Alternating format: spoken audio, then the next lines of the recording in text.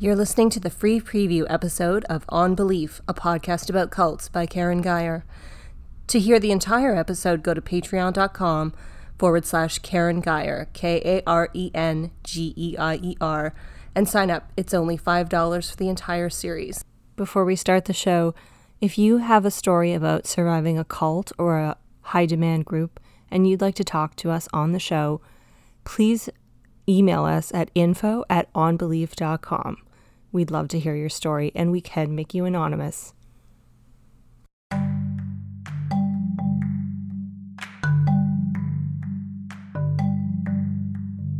This is On Belief, a podcast about cults by Karen Geyer. Season 2, Episode 18, Narcissists.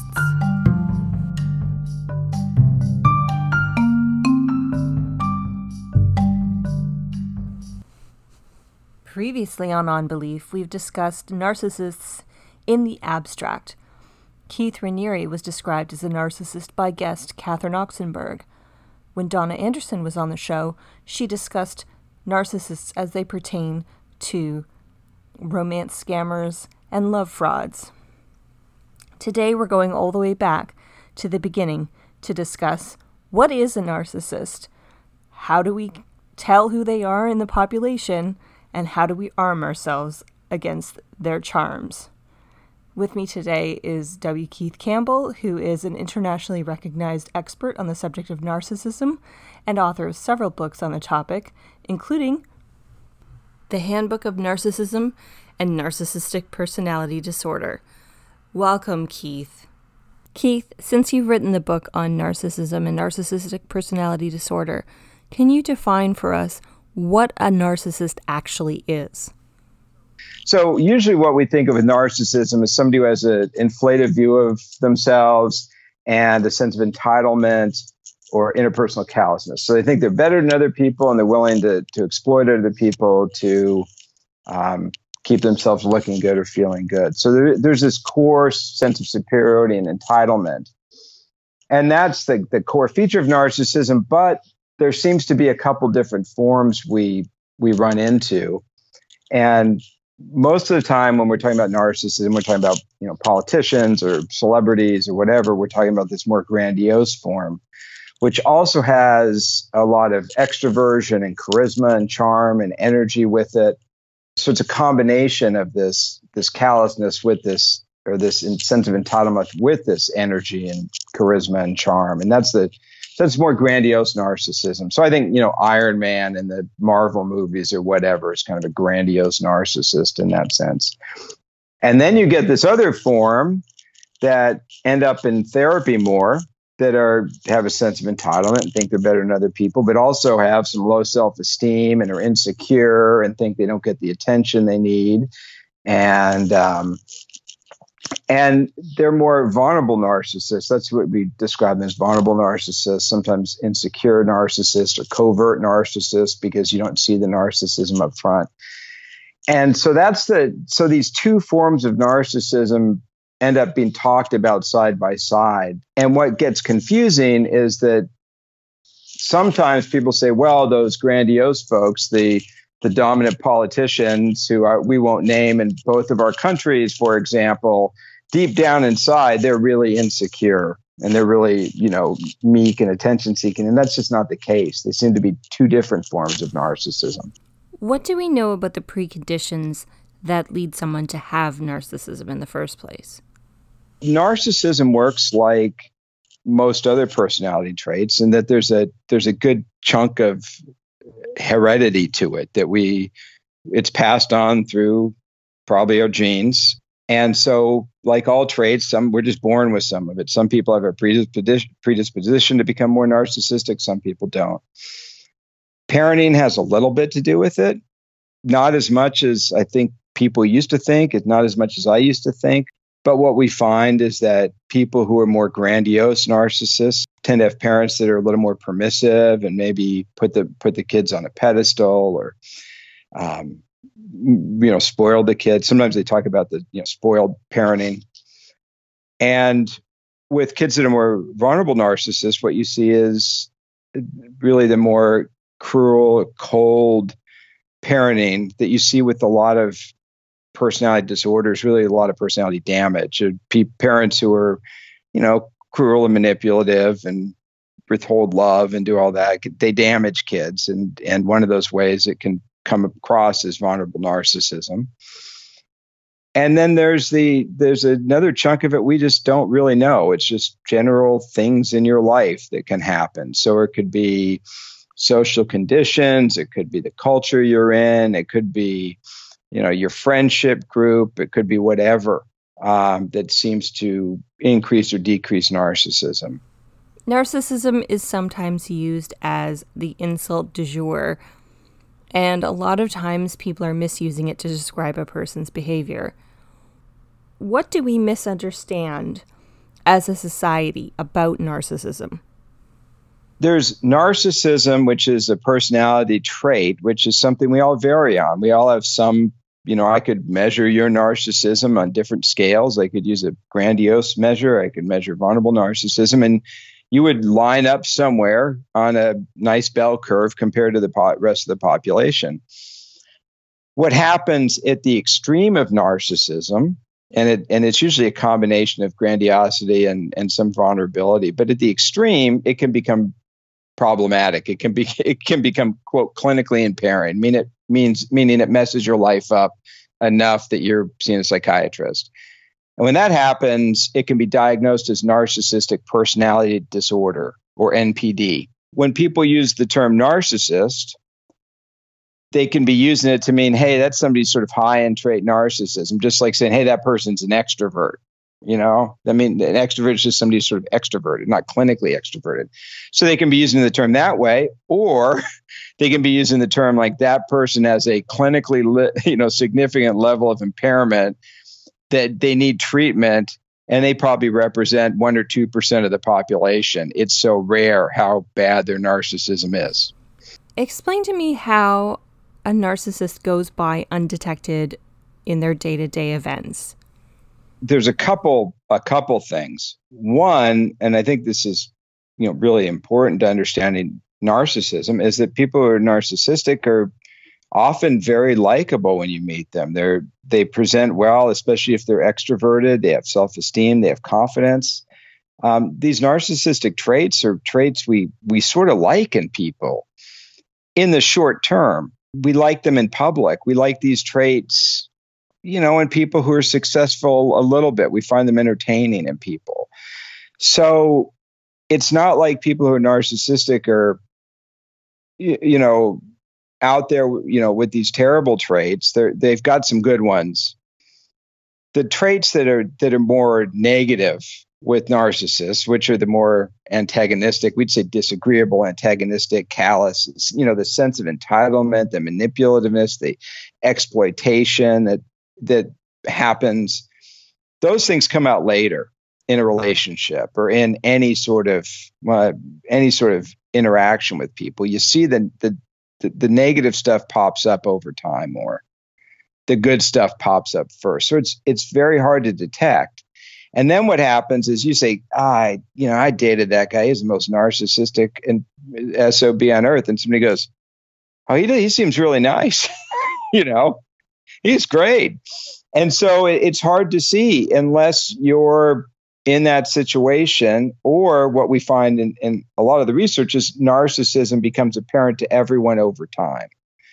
But in the short term, the way it's apparent is that it's appealing in the short term. We do research with thin slices of behavior. So, hey, watch a video clip of somebody talk for 30 seconds or 60 seconds. And people who are narcissistic are liked in those 30 seconds. People, yeah, that's a likable person. So when I find people who are really narcissistic, especially the more grandiose forms, I find them very appealing. I'm drawn to people like that. And then my radar is going off so hard in the background, the red flags are going off. It's Danger Will Robinson and all that. We can swap world leader stories, which is really fun now across both borders. But Justin Trudeau is hilarious to me. I mean, every time that guy sees something, he's like, oh, I better take off my shirt. oh no, there's a crisis in Iraq, shirt's coming off. I mean, he's great. Like, he's hilarious to someone who's not dealing with them, and Trump, I think, is appealing to some people because he's humorous if you're not in the vortex itself. There's these characteristics are, this is why people rise to power, because of narcissism, is they can be appealing. If you had to give advice to somebody on what things to look for, what red flags to look for in a narcissist behavior, what would you say? I think some of the things we talked about with the grandiosity, that, if you're really drawn to somebody quickly, I always think, process that a little bit. But if you're really trying to understand someone in a relationship, what you see in the moment, in the dialogue or whatever, might not be the best way to judge the person. What's probably better is look at their track record, look at their history, look at their relationships, look at their standing in a community, that kind of thing. Look at how they treat people. I always say, look at how people treat staff. Look at how they treat the computer people in the building. You work for, whoever. I mean, you go in an office and the tech people know who the narcissists are because they get stepped on. So you look around the person, because if you're dealing with somebody narcissistic and they're trying to put a good face on, you're not going to see it. They're going to be extroverted, likable, and you're not going to see it necessarily. I'll get a red flag warning, but I'll still think, they seem so confident. Yeah, they talk with their hands and seem so confident. That's leadership. I get sucked into that stuff all the time. But you go, well, what's their track record of leadership? Well, they, this catastrophe. What's their relationships like? Well, this divorce, this horrible relationship, this bad relationship. What is their business career like? Well, bad partner, you just start seeing patterns. And you go, well, these patterns are probably going to repeat. And if this person's as good as they say, why is their life like this? So you kind of look for reality more than fantasy, or what they're presenting as reality. Most people would probably agree that they have experienced narcissists in their workplace.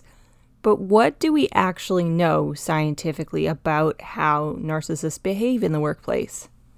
There is starting to be actually some work, and it's complicated in some interesting ways. But first of all, just the basic issue of the workplace. There's people who sort of in any organization pitch in, kind of team players. Sometimes they get stepped on a little bit. They can do it too much, but they make the organization work. They're good organizational citizens. And there are other people who are sort of counterproductive. That's the technical term, counterproductive workplace behaviors. Basically, people who sexually harass, steal stuff, commit a little fraud, that kind of thing. Narcissism predicts people who are counterproductive. It predicts sexual harassment. It predicts white-collar crime. It predicts revenge against the company, all sorts of negative things. And it doesn't really predict the other stuff. It maybe negatively predicts some of the more positive things in the workplace. So narcissism is not something you look for in a workplace. It's something you tolerate. Okay, so what do we know about narcissists in romantic relationships? Same pattern. What you find is I call it a chocolate cake model, and sometimes this helps people make sense of it. But the idea is, if I give you the choice between eating chocolate cake or, a healthy salad or something, if you're me, you're like, I want the chocolate cake, and you eat the chocolate cake and you get this big rush and you're like, that was great, chocolate cake. And you get kind of, real excited. And then about 20 minutes later, you feel like hell. You're like, this sucks. It's not healthy. I'm a bad person. Why am I doing this? I have a problem with chocolate cake. What's wrong with me? Why do I always choose the chocolate cake over the salad, right? You choose the salad, you don't get any rush. You just eat the salad, but 20 minutes later, you're like, yeah, I'm a pretty good person. I ate a salad. I feel like a decent human being. I like myself. And that's kind of like the relationships. When you find people in relationships with narcissists at the beginning, they can be more exciting. That, oh, I'm dating this person. It's so fun. They're so confident. It's so exciting is a word they use a lot. Exciting. And then as the relationship progresses and they're like, okay, now's the time when we have commitment and intimacy and trust, that never comes up. That you don't find that. Instead, the person, the narcissist you're in the relationship with is so exciting that he's, hitting on your sister or whatever, doing crack and a whatever. There's so many stories. They all just come into my head at once. Sorry, but you end up just with somebody who's a horrible human being because they're out cheating or doing whatever else they're doing. And that's the challenge with those relationships. They're a bit like, this high and really low, and the lows are really bad. And when people get out of them, they're, they suffer afterwards because they don't understand. It can be very bad. But at the beginning, the relationships with narcissists are often more fun. They're more appealing. And that's why people are drawn to them. People who are nice and normal, they're just like, you want to date him? You want to date her? She's just normal. She drives a normal car. You're like, what fun is that? Like, well, I don't know. It might be somebody you'd want to have a relationship with. It wouldn't spend all your money, crash. They seem probably pretty sane. That's not what fun is sane. So that, it's a challenge. And we get relationships, people get drawn to narcissists, everything. And same with work, same with politics. It's just appealing. To unlock the rest of this episode, visit patreon.com/KARENGEIER. It's only $5 to unlock over 20 hours of content.